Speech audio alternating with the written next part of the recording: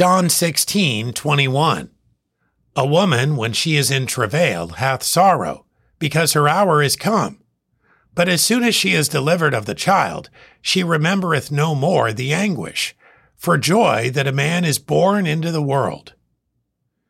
In the preceding verses, Jesus is speaking of his death, resurrection, and eventual ascension, returning to his Father.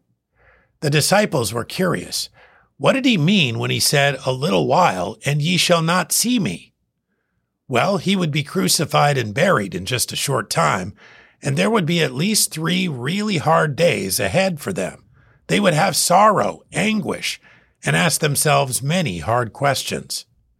But those days of difficulty would be instantly forgotten when he rose from the dead and appeared before them.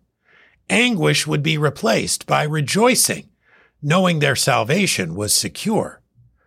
While Jesus would return to his Father, leaving them and us in trust with the gospel, and they would face many persecutions for him, their travail would be forgotten for the joy of knowing and serving him. John 16:21. A woman, when she is in travail, hath sorrow, because her hour is come. But as soon as she is delivered of the child, she remembereth no more the anguish, for joy that a man is born into the world.